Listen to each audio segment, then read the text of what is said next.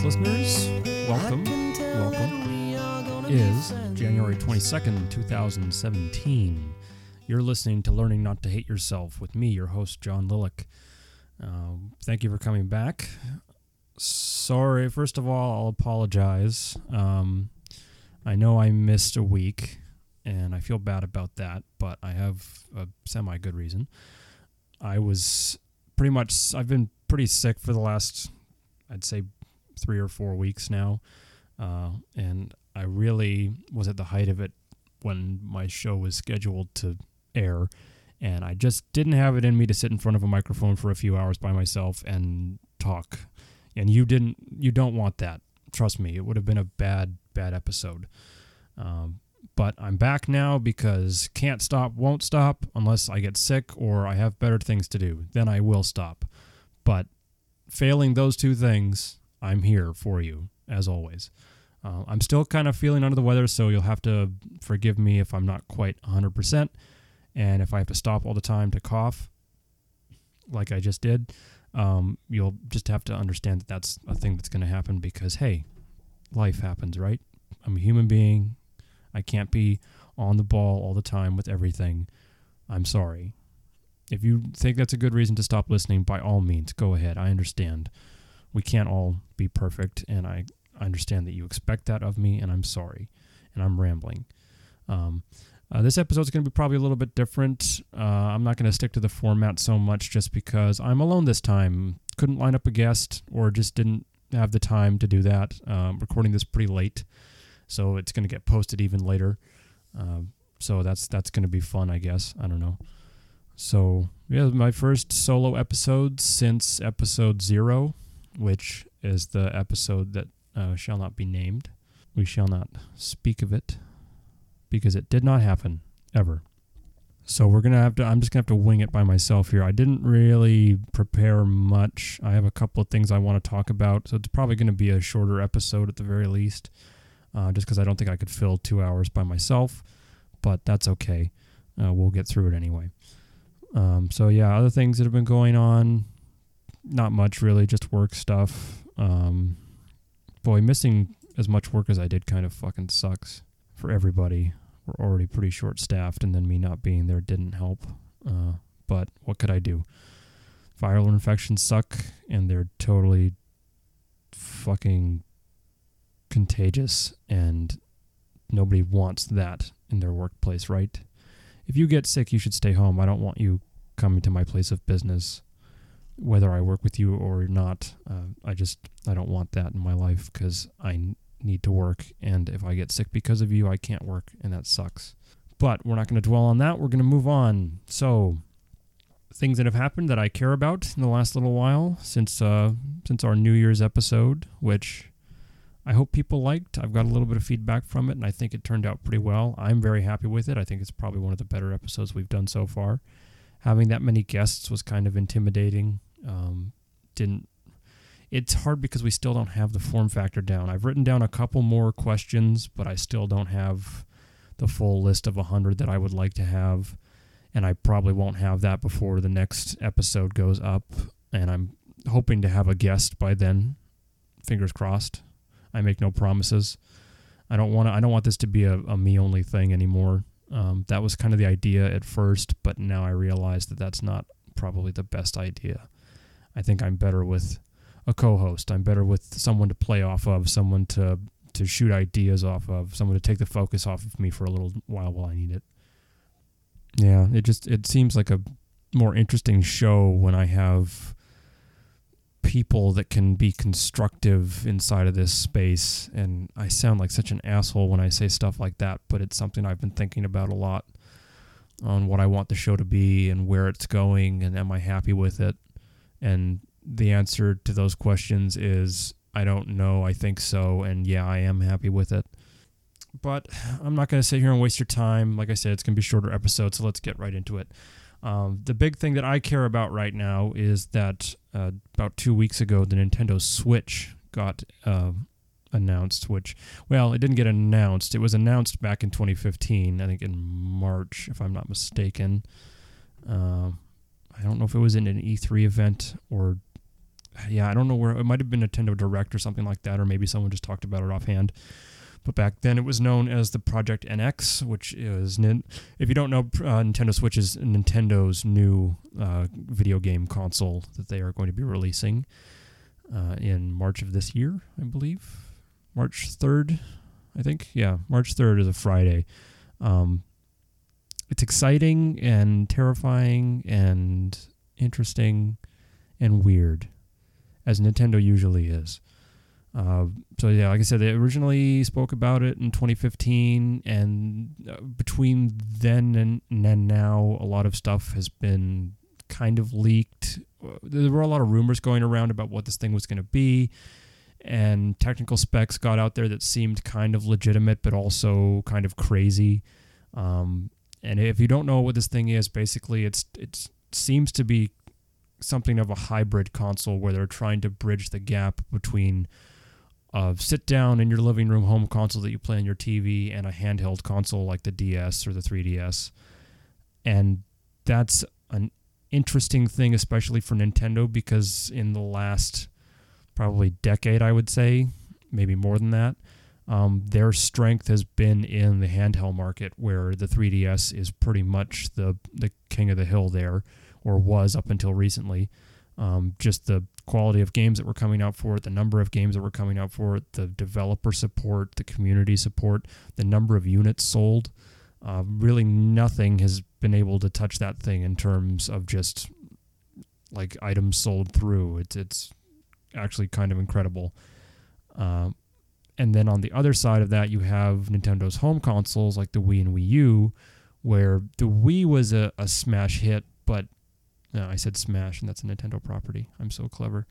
The Wii was a big seller for them, but not for the reasons that video game consoles are usually big sellers. Like, I owned a Wii, but I never really played it. I bought Twilight Princess, which is one of the Zelda game that came out for it, but I only played it for a couple of hours and then never really went back to it.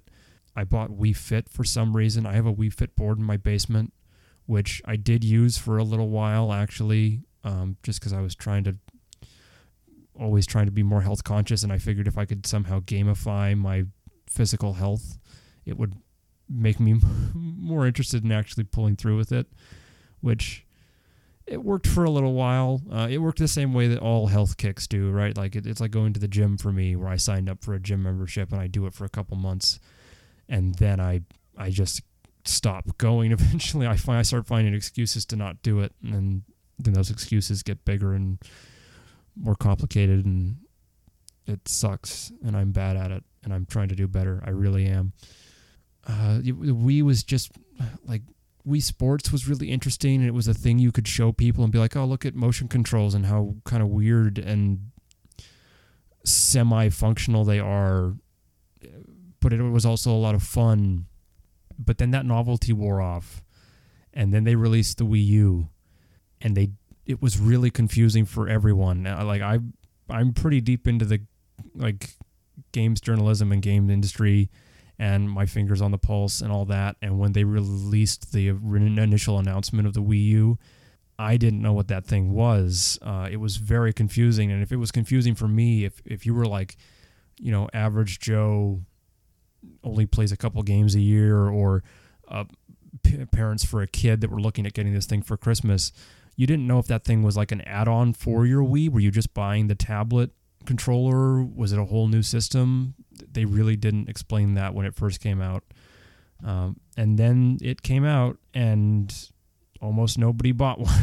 Almost no one bought one. They had a very, very low install base, which meant that developers were more reluctant to produce games for it because they knew they couldn't sell the numbers that they needed to justify the cost of game development. And so you ended up not having any really big AAA third-party titles. It was all mostly Nintendo first-party stuff, which is what Nintendo is best at, like your Marios and Zeldas and Kirby's and Wario games. Like they know how to do what they've been doing for the past 20 years, but that's about all they know how to do, it seems like. Online services were not great in that system. There were a handful of games that I wanted to play on it. Bayonetta, Splatoon, some of the Mario games I like. I haven't played a Mario game in a long time, and I feel bad about that. Not all the way through anyway. I've played them at friends' houses, but I haven't like really sat down and tried to beat a Mario game in a long time, and I feel like a bad gamer for doing that, but whatever. I suck at puzzle platforming games, so it's not really my forte, and it becomes frustrating for me. But I didn't buy the Wii U. I didn't see a reason to. As much as I wanted to play Bayonetta 2, I didn't see a reason to buy that system. And now this thing is coming out, and they just released all the technical specs and pricing and everything, which we'll get into right now. So like I said, coming out March 3rd, 2017. Price point, MSRP in the United States is $299. In Canada, it's $399, so you're looking at a $400 console, plus taxes, $450, something like that. So to what this thing actually is the concept of the Wii U taken to its nth degree, I think, where the controller on this, the entire console really is basically a tablet that has two controllers on the sides of it, and then a docking station that hooks up to your TV. And the idea is that you can take this thing from its docking station, use it as a handheld system, and play the same games that you would play on the standard console that you will on a handheld, which sounds good, I guess, if that's what your thing is. I don't really play a lot of handheld games anymore. I find it very hard to make myself do that. I like when I'm playing video games, I'm sitting down in a chair or laying on my bed or something like that and staring at a big fancy TV with like high fidelity and low latency and really good graphics and everything that I want out of video games. And I find it really hard to condense that experience into something that I can fit in the palm of my hand. That's what I would consider to be a reduced experience. And then like the games that you would play on mobile devices aren't really the experiences that I'm looking for. Like I think if I like had a really long commute to work or something like that, if I rode the bus or took a train or something, or lived in a city where I could take a train, I would be more inclined to have handheld systems. But just by themselves, I find it hard to be like, well, I could play this thing on my DS, or I could play a PlayStation 4 game. If those are my options, if I'm sitting down for game time, I mean, it's hard justification for me to play the reduced experience over the much, much better one.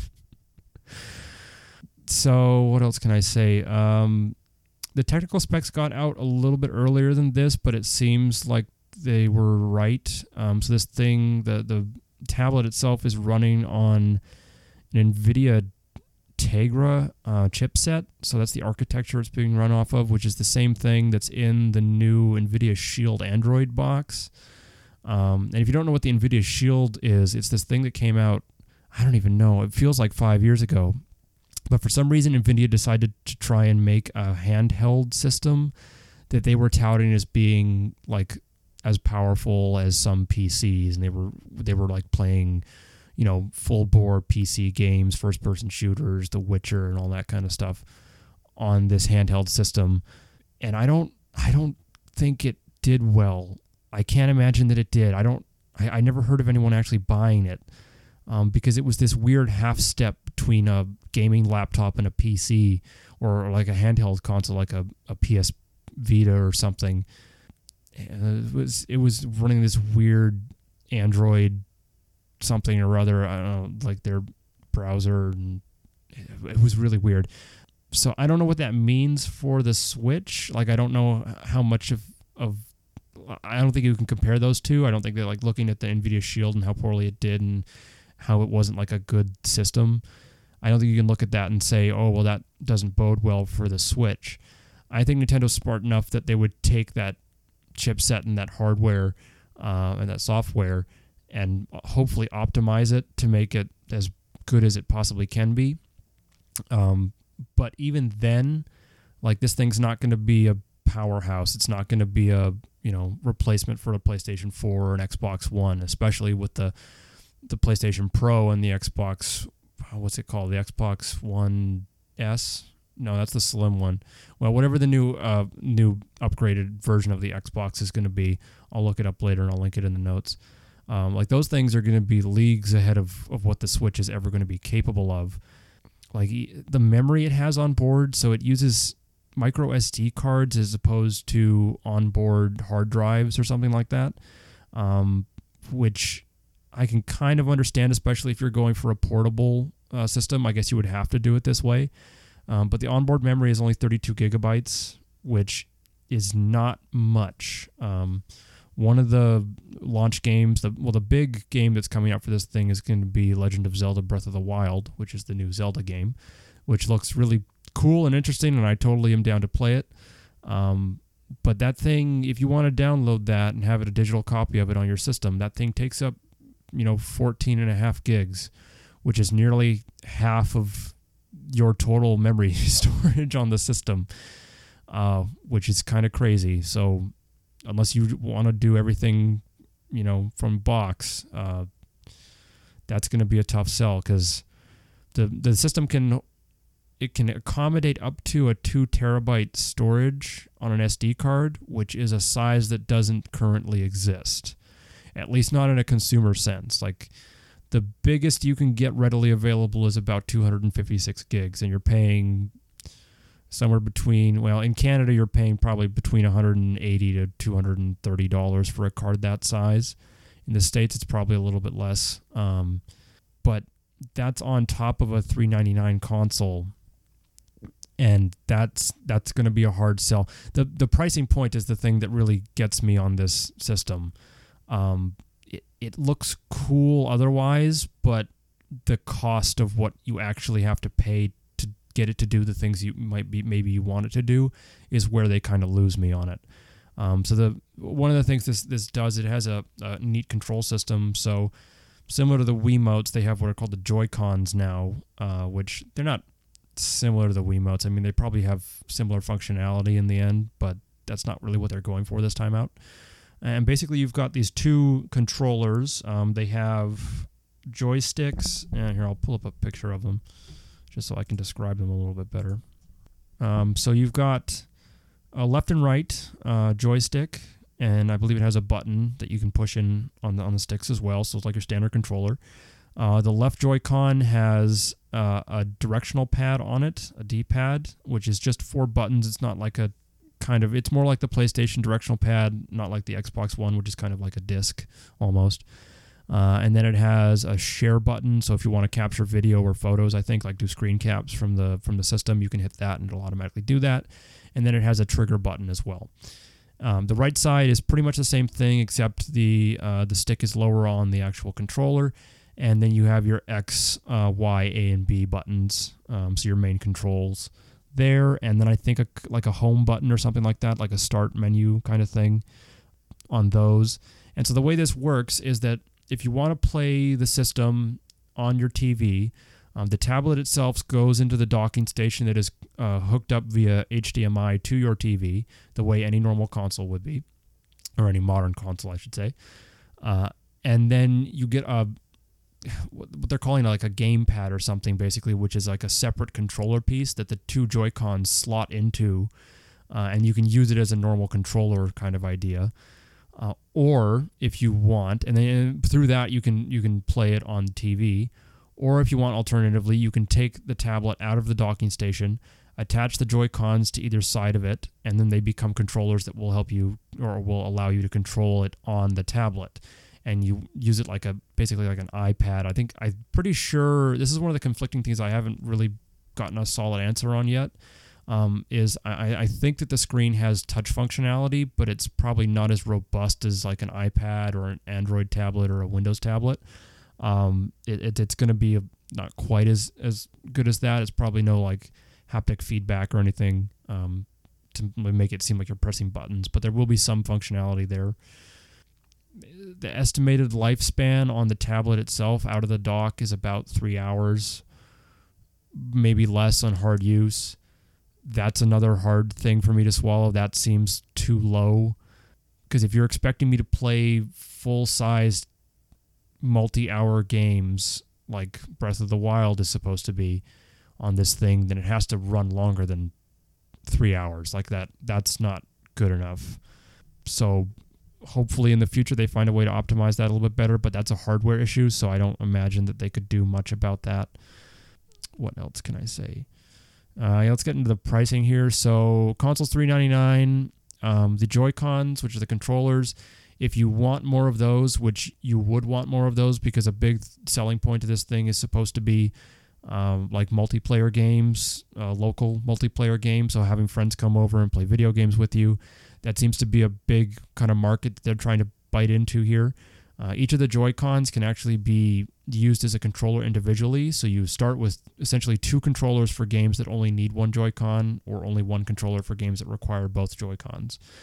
So basically you turn them sideways, and once they're undocked from the tablet or from your little controller, they have L and R buttons on the top of them, I think is the way it works. So you get the 4 directional buttons, the stick, and then two like left and right kind of top buttons that you can use.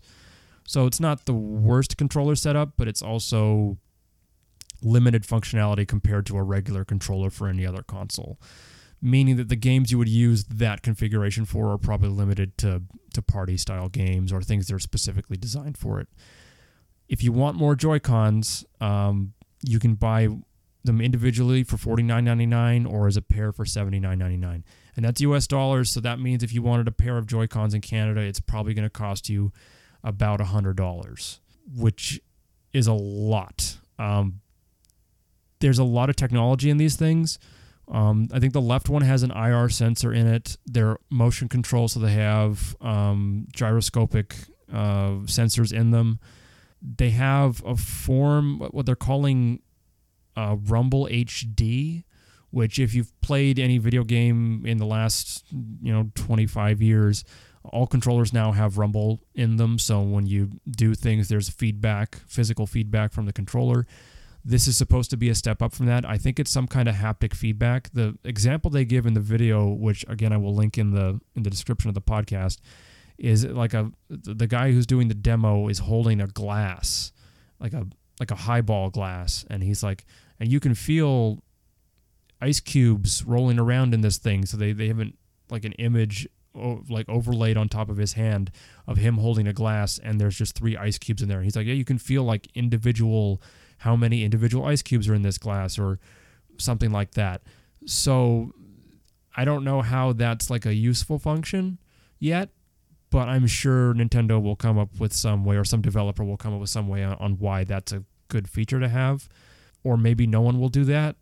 Maybe it's a useless feature that just increases the cost of these things to make them almost impossible to actually go out and purchase because you're pricing yourself out of a market that doesn't exist. Maybe that's a thing that's going to happen. I don't know. I'm really worried about this. I love Nintendo.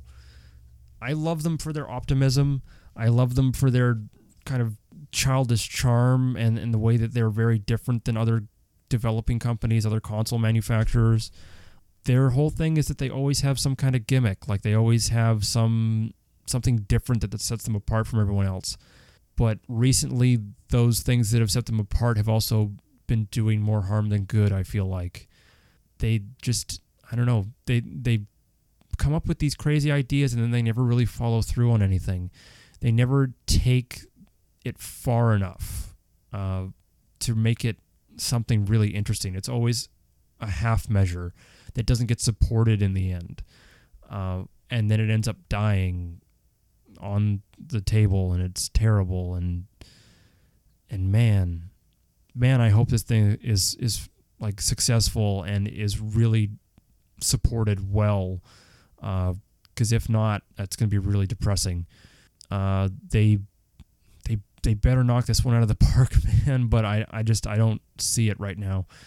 I have a list of the games that are going to be released for this thing, which is another concerning issue that I have.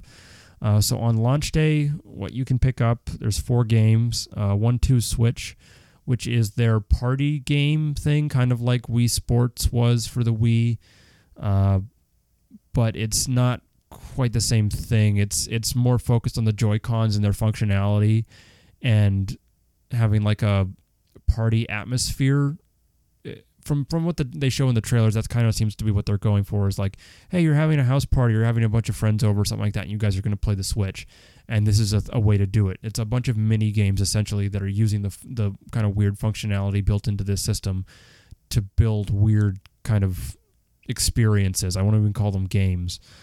This thing feels like it should be a pack in with the system. Like when you buy the Switch, 1-2 Switch should be with the console.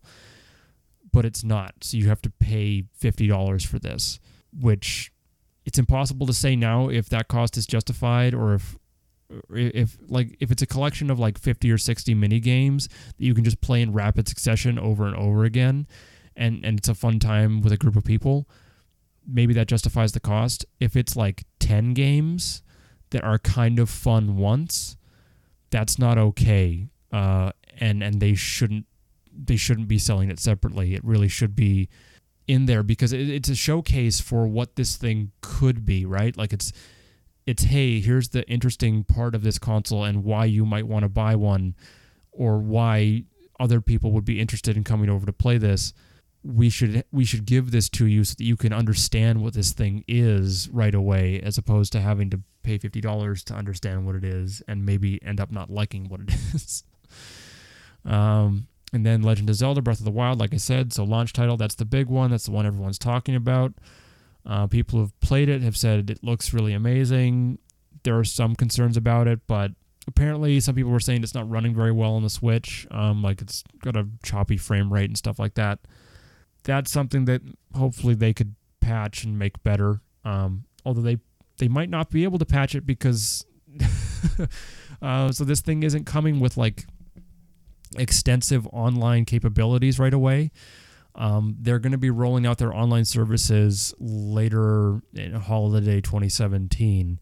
So if you play on a PlayStation or an Xbox, you know that in order to really play those games effectively online, you have to subscribe to their respective online services. So for PlayStation, you have to subscribe for PlayStation Plus, and Xbox One, you have to subscribe to Xbox Live Gold. And that's a yearly subscription for their online services, and most games that use online functionality require you to have it for them to actually work. You can still play games single player, and everything will still function offline when you're not using those services. And hopefully that's the way it's going to work on Switch, because they're going to do the same thing where they are charging you money to pay to play online for their games. So they're going to have a pay-to-play system in place by the end of the year. I don't know how to feel about that. Nintendo has never been very good about their networking. None of their consoles has had like what I would consider to be acceptable end user experiences for their online consoles. It didn't really matter before because they didn't have a whole lot of multiplayer games that you would want that functionality for. So it was something you could kind of shrug off and say, well, this is what Nintendo does. I'm not here to play Call of Duty. I'm here to play Mario, and I don't need an internet connection for that. But it's been worded very weirdly, so I don't know what the actual functionality of the console day one is going to be for online services. I assume it's going to be just system stuff, like if you want to buy stuff on their store and it'll do updates and download patches and things like that. I don't think there's going to be any like... There might be like a thing where you can add friends to a friends list or something, other people playing on the Switch, which again is something they've always handled in a weird way in the past. Man, Nintendo, I don't know, dude.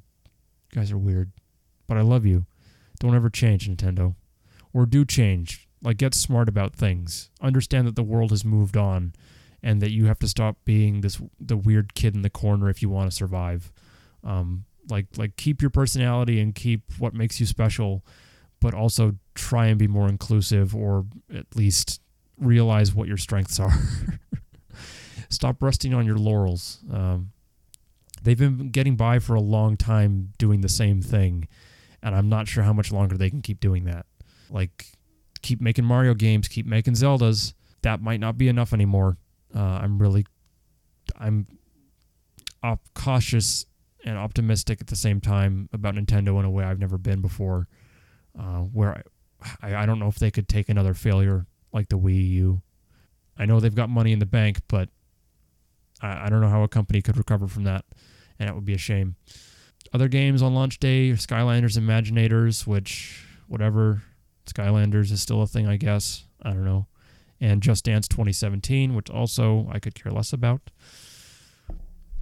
So that's your day one, which, whatever, I guess. That's fine. All I really want to play is Legend of Zelda Breath of the Wild anyway, but that's because that's all there really is. So it would be nice to have a bigger launch lineup, but most consoles don't launch with very many games, so that's fine. Nintendo consoles have never launched with very many games. It's always been a very core select few.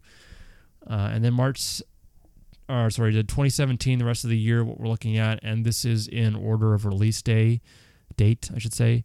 So Has Been Heroes, I Am Setsuna, Sonic Mania, Lego City Undercover, ARMS, Super Bomberman R, Snipper Clips, Cut It Out Together, Mario Kart 8 Deluxe, which seems to be just a kind of upres, well, not an upres necessarily. I don't know if it's like higher fidelity, but it's a enhanced edition of Mario Kart 8, which came out in the Wii U. Splatoon 2, NBA 2K18, Elder Scrolls 5, Skyrim, which is a game that came out 5 years ago on PC and everywhere else, and Super Mario Odyssey for holiday 2017. That's going to be your Christmas game. And that's it for 2017. For announced games anywhere. There still could be some sleepers lying out in the wild somewhere that are in some stage of development that maybe aren't ready to be shown yet, but still might be ready by the end of 2017 or like third quarter. It's hard to say with that kind of stuff, especially with a new console. Like, I don't know how long people have had dev kits for it, so who knows how long people have been actually making games for this. Hopefully for a couple of years at least. So the only things on that list that I really have any interest in are like Super Mario Odyssey, which looks really cool. Again, I'm going to post the trailer for that one specifically because it looks fucking crazy. It starts with Mario walking around in the real world with other human beings. And it is disconcerting because you don't really think about it because he's always just standing next to Koopalings and stuff. Like, and you just think, oh, that's just what humans look like in this world. And it's like, no, Mario's not actually from our reality, as it turns out. He's from somewhere else. Because now he's this 3.5 foot tall, stout Italian man who is basically a cartoon character standing next to actual real people in business suits going about their days. And it looks really fucking weird. But it also looks cool, and I'm down for it. I like it when Nintendo gets weird, because I always like it when people get weird. And I know that Nintendo's a corporation and not a person, but whatever. So that's your launch lineup. What else can I say about the Switch? I don't know. I don't have any hands-on experience with it because I couldn't have any hands-on experience with it. There are better outlets out there than me to go find that information. It's just, yeah, I think it's really interesting, and I want to get my hands on it, and I thought about buying it. Oh, this is one thing I could talk about. So I couldn't find a confirmation on this, but I had heard that the number of units being shipped for this console worldwide is 2 million units. And 2 million sounds like a lot, but it's really not. At launch, that's a very small install base. 2 million consoles is a drop in the bucket for most of these companies. Like, Nintendo has always done this weird thing with supply and demand where they will, well, not always, but I think what happened with the Wii U was that they made way more of those consoles than they sold, and maybe they're trying to be a little more cautious this time out, and they're trying to not do that again. I don't know. 2 million units worldwide is nothing. That means that, like, North America maybe gets 500,000 units shipped to it. So there's no way I'm getting that thing at launch. Like, it pre-order sold out like the minute they went up. There's no way you could get your hands on it right now. If you're listening to this and this is the first you're hearing about it and you're like, oh, maybe this thing sounds kind of cool and I'll think about checking it out. You're gonna have to wait till second run because you're not gonna see it. It's not gonna be in stores. They're gonna have midnight launches for that shit. And if you didn't pre-order it, you're not getting one. Like, I bet the EB close to my house is gonna get maybe like 5 units total that aren't pre-orders. I bet that's it, because that's all their market is going to demand, and that's crazy. That means that if you're a game developer and you want your game to be successful, and if your game, in order to justify its cost, needs to sell 1.5 million units, the odds of that happening are slim to none, because that would mean that 80 to 90% of the install base that exists for this console would have to buy your game. And that doesn't happen ever for anyone. Like no one sells that percentage of install base. Nobody. To hit those kind of numbers, you would have to have the same customer buying 3 or 4 copies of the same game, which also doesn't happen very often. I'm sure it does happen occasionally. There are whales out there who will do that kind of shit, but your average consumer isn't going to be that person. So I don't know. It's fucking crazy. I've been talking about this for too long, so we'll move on. Again, if you have more questions about the Switch, feel free to email me. I'll talk to you about it. That's cool.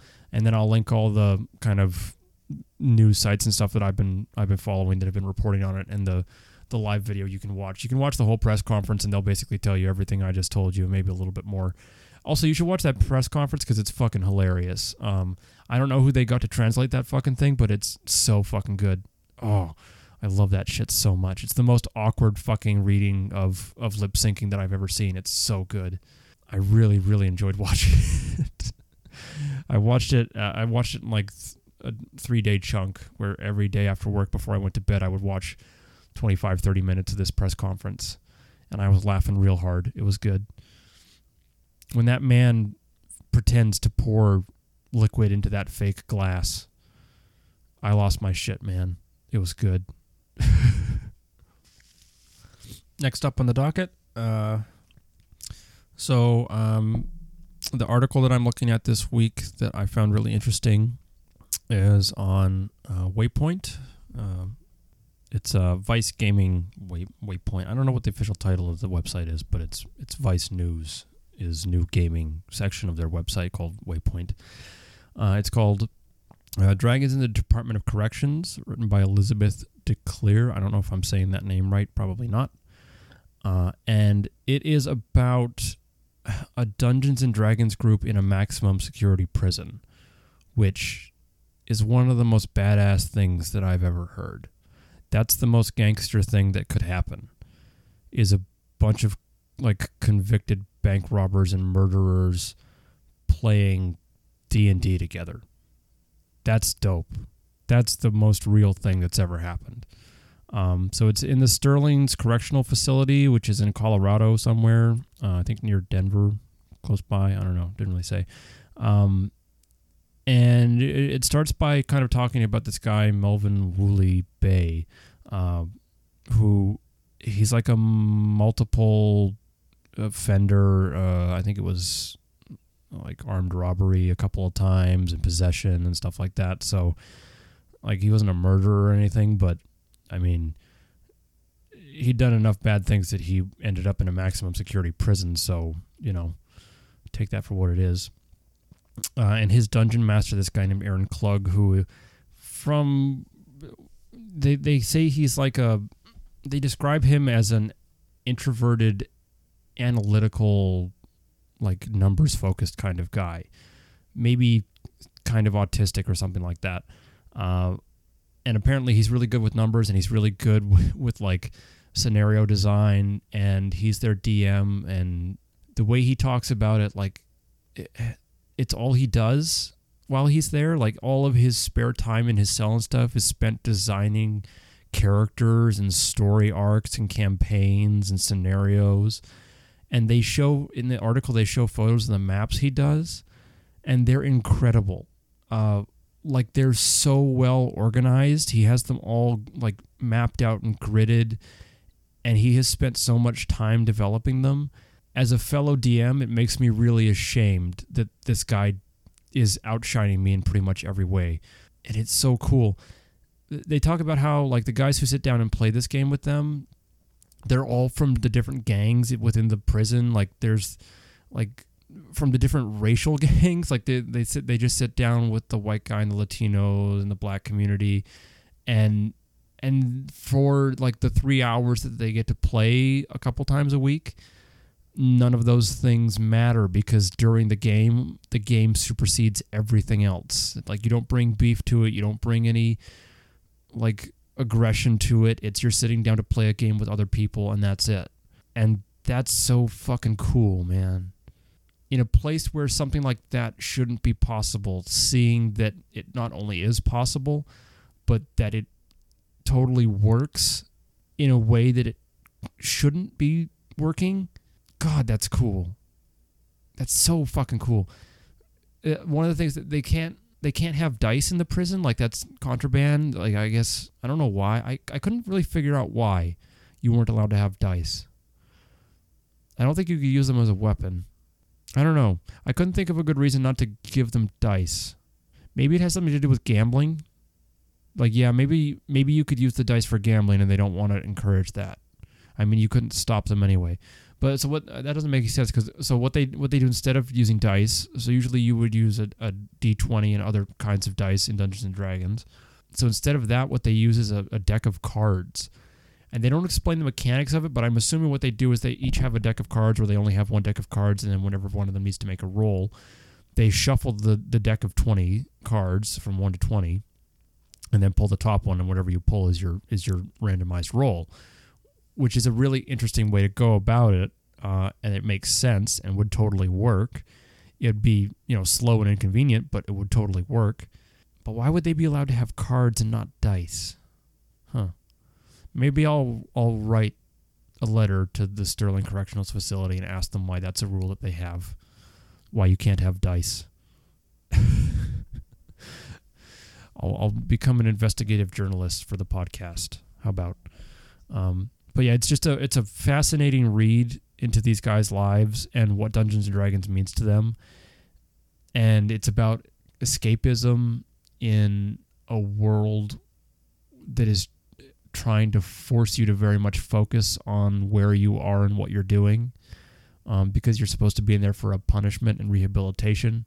And if you're escaping to a fantasy world, you're probably not focusing on why you're in prison. But it also, like, I'm fascinated by prison systems because they're so, like, wrong from a moral standpoint. Even though they're trying to be the last line of defense for morality and for doing the right thing, or they're the result of a situation in which the right thing can't be done. It just, I'm endlessly fascinated by it, and I understand so little of it. And, like, it's so easy to go out there and find information about these terrible, like, for-profit prisons that are overpopulated because they get paid by the number of prisoners that they have in residency, and how these fucking corporations own them. And there's like 3 big ones in the whole world that own like 95% of all the privately owned prisons in North America and make billions of dollars on it every year. And it's this disgusting fucking industry that is basically just slavery, and how it's completely designed to keep people in prison for as long as humanly possible. And that rehabilitation is the last thing on our minds that we just kind of do by accident sometimes. I think if you're a bad person and you do something illegal, you should go to jail or get a punishment that is fitting to your crime. But prevention is the answer to that issue more than in prison time is. Whatever we can do to keep you out of there is the thing that we should be focused on, and not so much on keeping you in prison once you're there. And we should also question why you went to prison. What did you actually do? And do the ends justify the means? And probably not. But I don't want to get all bleeding heart liberal on you guys. That's not what you're here for. I don't know what you're here for, honestly. Are you here for that? I got our first email, which is cool. Danny sent one in. He's the guy who co-hosts What's the Narrative with executive producer Chelsea Martin. And they had me on their show that one time. I'm sure I talked about that on the podcast once after it happened. And he sent in a pretty cool email. Made some good points about the questionnaire. He listened to the New Year's podcast and pointed out some things that we might be able to kind of tweak on that. And I've been thinking about that a lot, trying to come up with better, more inclusive questions, because right now the questions I have are very much geared towards people who are directly in my life, and I think it would be better if I had more kind of generic, well, not generic, but more open-ended questions that aren't so specific about people that I have in my head already, because the end goal here is for me to like interview people who aren't my friends and family, and I want a format that is conducive to having a stranger in here and still be interesting. I don't know. Food for thought. Yeah, that's the Dragon's Department of Corrections. The video that I'm going to link, the thing that I've been watching, I showed Chelsea this. It's Griffin McElroy. If you don't know the McElroy brothers, you should get to knowing them. They have a podcast empire. There's My Brother and Me, which is an advice podcast that they host. There's 3 of them. There's Griffin, Justin, and Travis. They're all really funny. Griffin and Travis work for Polygon, which if you feel strongly about Polygon, that's fine. I like most of their reporting. I understand they have issues, but, who doesn't? Nobody's perfect. I don't really know what Travis does. I should find that out. I think he's like a metal worker or something. I don't know. It doesn't matter. They're all really funny. They have a Dungeons and Dragons podcast called The Adventure Zone that they do with their dad, it's fucking hilarious and it's so good. And I am straight up stealing things from their campaign and putting them into mine because they're so good. Which means that none of the people who play my game are allowed to listen to that podcast because it will be spoiler territory. So you're all forbidden from looking at Adventure Zone, even though it's really good. Everyone else, though, go check it out. Griffin does a podcast with another guy at Polygon called Cool Games Inc., where they take suggestions from audience members or from emails and stuff like that, and then try and fake develop a video game from them, and they're really, really funny. But I'm going to stop shilling their stuff. So anyway, back to my other point. So Griffin McElroy on Polygon.com does a feature called Griffin's Amiibo Corner, where he reviews amiibos. And if you don't know what an amiibo is, an amiibo for the Wii U, Nintendo released these little plastic vinyl figures of their characters from various video games and different properties that they own that have like RFID chips inside them. So when you put the thing on top of, put the amiibo on top of the Wii U pad or a docking station or something like that, on certain games, it will make things happen. Like in Smash Brothers, it will make that character appear. In Mario Party games, it will allow you to play that character.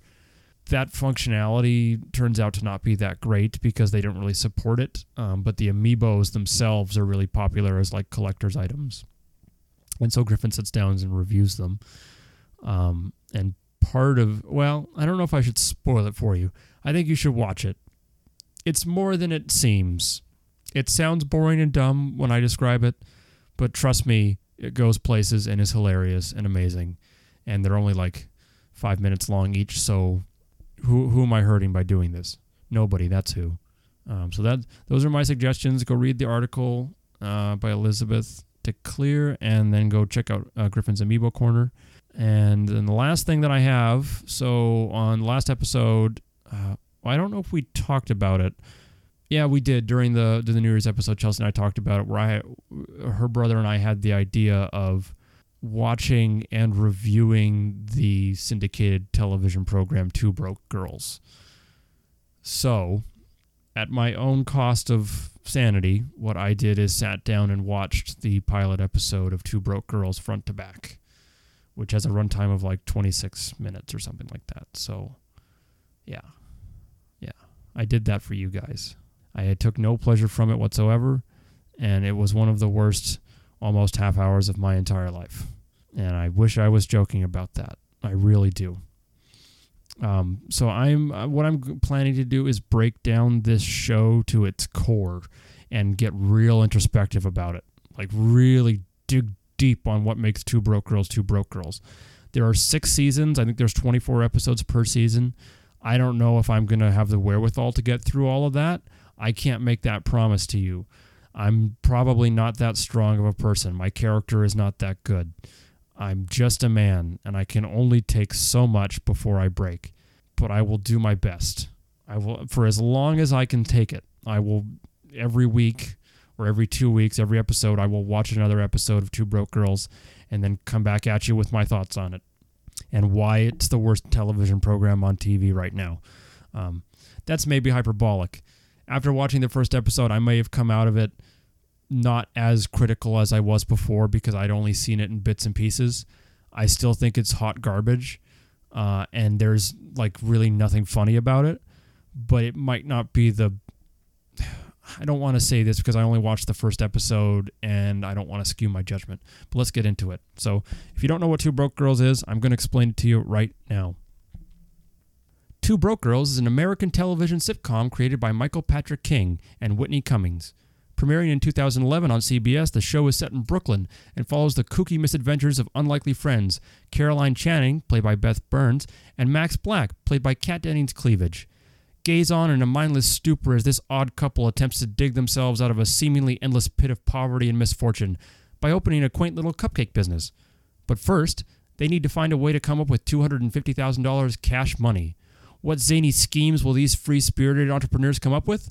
Only one way to find out, so strap on your white privilege hats and juicy sweatpants. Then follow me as we journey through a land of racial insensitivity, absurdly overdone laugh tracks, and cheap cum jokes.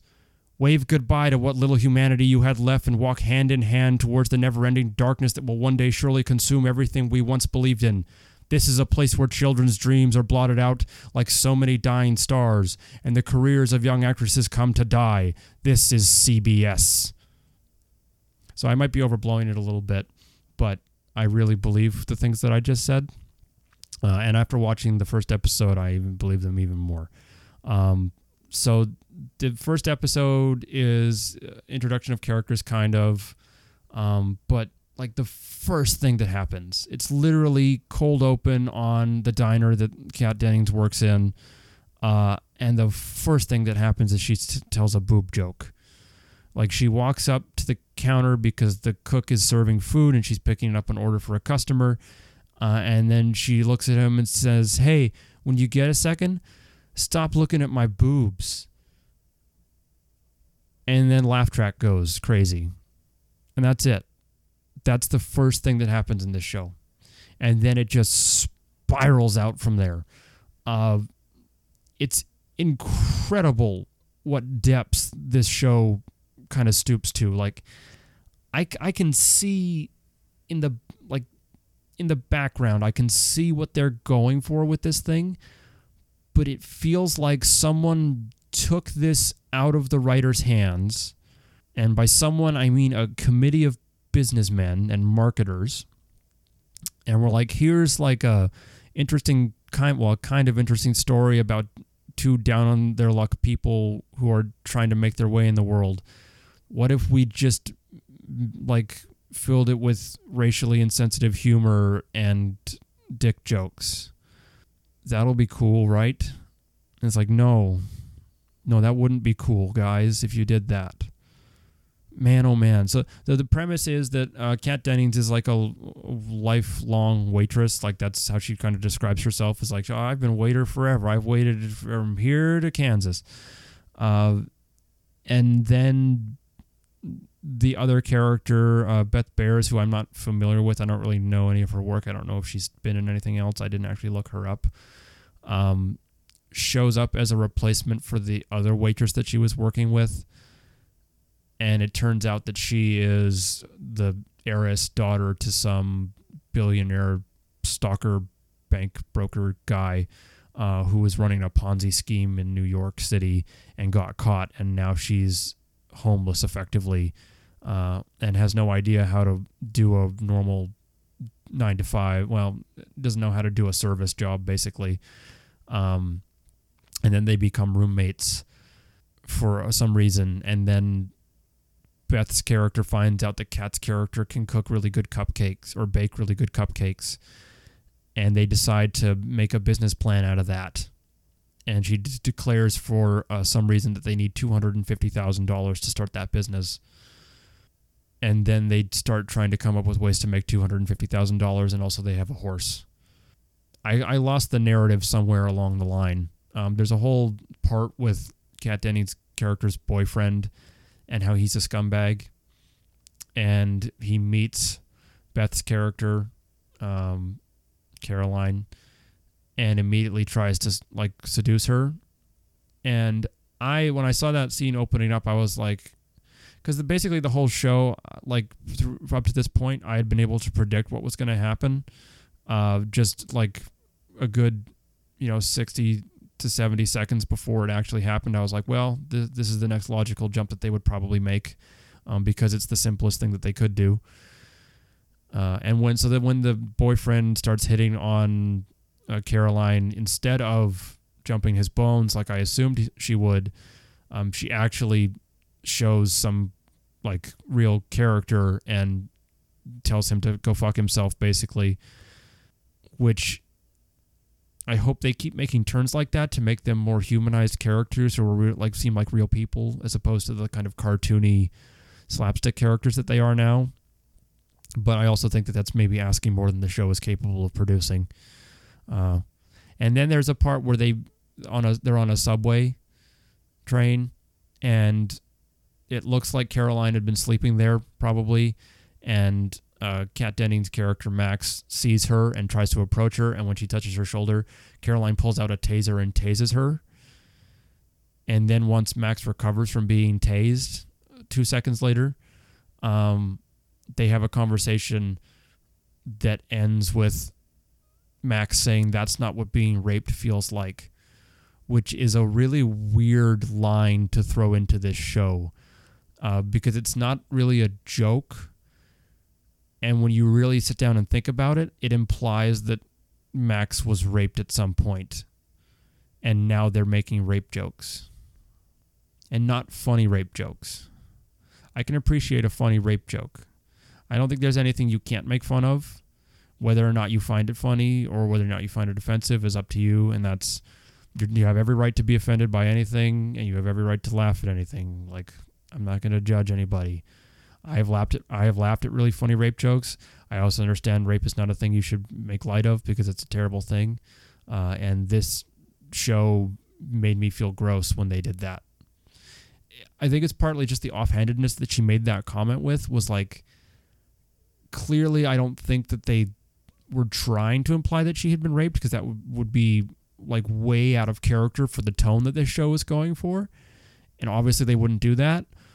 But also, like, there's only one way to take that sentence. And I don't know why people in the writer's room wouldn't have seen that. So this episode was written and I think directed by Michael Patrick King, who I looked him up, and the only thing I would really know him for was that he wrote and directed Sex and the City and both of the Sex and the City movies. So take that for what it's worth, I guess. And then Whitney Cummings, I didn't know she was a part of this until I read the Wikipedia article for the show. I liked her comedy. From what I think I saw one stand-up special that she did, and I thought it was funny. And I like her as a person, and I liked her show Whitney, which was a short-lived sitcom that she was doing. I guess back in 2011, it was actually airing at the same time this show was being done, so she was probably working on both of them at the same time. I'm pretty sure Whitney got canceled at some point. I don't think it's still on TV. But I liked the parts of it that I saw. I thought it was an interesting show. And that always bums me out when I see people that I kind of like and respect doing things that I don't respect or like. But I'm not going to hold that against her. Everybody's got to get paid. And this show is 6 seasons deep, which means it's weird because you look at the ratings and stuff for the show, and they're not that high necessarily, or like the critical acclaim that it gets is very mixed. I think on Rotten Tomatoes, the first season has like a 6.5 or something, so it's like almost half and half of people are like, no, this is the worst thing ever. Other people are like, yeah, it's fine, it's just another sitcom like any other. I disagree with that latter statement. I don't think this is fine. I think this show legitimately is terrible. I don't think I didn't laugh once throughout the entire thing. I don't think any of the jokes are funny. They come too fast. Like every other sentence that the characters speak is a punchline, and it's horrible. And the laugh track that they use is terrible.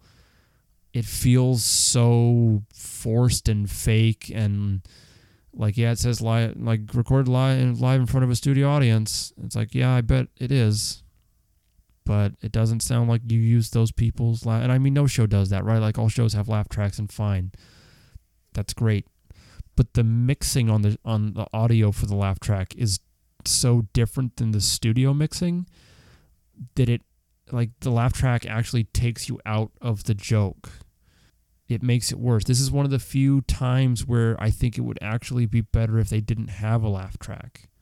And I would love to see a cut of this show that didn't have a laugh track.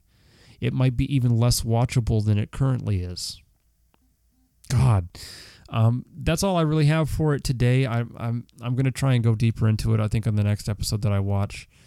It was really contrasting, because right before I watched the first episode of Two Broke Girls, I started watching Broad City, which thematically is a similar show where it's two lead female characters down on their luck, poor, living in New York, trying to get by, and it does the same style of humor and like the same kind of like a lot of dick jokes, a lot of pussy jokes, a lot of like lowbrow humor. The difference is that Broad City is ingeniously funny and well written and well acted, and everything about it is fucking amazing, and it's so good.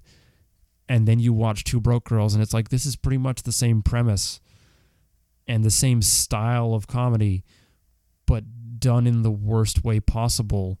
And you couldn't have two shows that were trying to do the same thing that went in completely different directions. And it's really depressing to watch. Like, it really affects me a lot. So my homework for you, dearest listener, is to go out and before next episode, watch episode 2 of season 1 of Two Broke Girls. And whoever my next guest is on the show, I will also make them watch that episode, and then we can discuss. Because people out there like it. Somebody out there watches this show and thinks that it's okay, or actively chooses to watch it. So I want to meet those people, and I want to talk to them and see what their life is like and what they're doing and what their job is, and like what's their 9 to 5, you know? I gotta know. Because holy shit. Holy shit. That's it for me tonight, folks. I said it was going to be a shorter episode. Still went longer than I thought it would. Nintendo Switch stuff really took up a lot of time, as it turns out. I have thoughts on that. Hopefully it was interesting. I don't know if it was. I was kind of rambling there. I'm still heavily medicated and stuff, so I don't really know what I'm saying. But, you know, we'll get over it. We'll get past it. We'll get better. We'll get well. We'll get good. We'll get money. Well, we probably won't get money. I can't guarantee that. But we will get better. I think the show is getting better. If you have comments on whether or not the show is getting better or worse, or whether or not I should, you know, talk about things other than video games and stuff and TV that I'm watching, you can send us an email at lnthypodcast@gmail.com. That's lnthypodcast@gmail.com, all lowercase. I'd be happy to have your emails and contact you and talk to you, and, you know, maybe you have ideas for questions during the 100 questionnaire that we're trying to put together. If you listen to the other episodes, that would really help me out a lot if someone could come up with other ideas, because I'm really scraping the bottom of the bucket here. It's real sad, you guys. You gotta throw me a bone. You can follow us on Twitter, LNTHY, at LNTHY on twitter.com. I do tweet out of that thing. I have I think 2 followers, and one of them is me on my other account. So it's kind of me talking to myself on Twitter, which is sad. But I still do it because I enjoy it, and I think it's actually pretty interesting and funny. So you should go check that out. And obviously check us out on SoundCloud. I did get the RSS feed thing going, so you should be able to download it from any of your, I won't say any, but most podcast apps that are out there. You should be able to find it. And if not, again, send me an email. I'll try and get it on the service that you're using. Still working on getting it on iTunes. Haven't really had time to work on that, so hopefully I'll get that going and everything will be cool. Thank you again for listening. Continue to listen. I'm going to be here every 2 weeks, hopefully, regardless if anyone listens to this. I'm going to be here because I like doing it, and this is for me and not for you. But also, tell your friends and family, and I love you. Okay. Good night. Teacher thinks that I sound funny, but she likes the way you sing. Tonight I'll dream while I'm in bed, when silly thoughts go through my head about the bugs and alphabet. When I wake tomorrow, I'll bet that you and I will walk together again. I can tell that we are gonna be friends. Yes, I can tell that we are gonna be friends.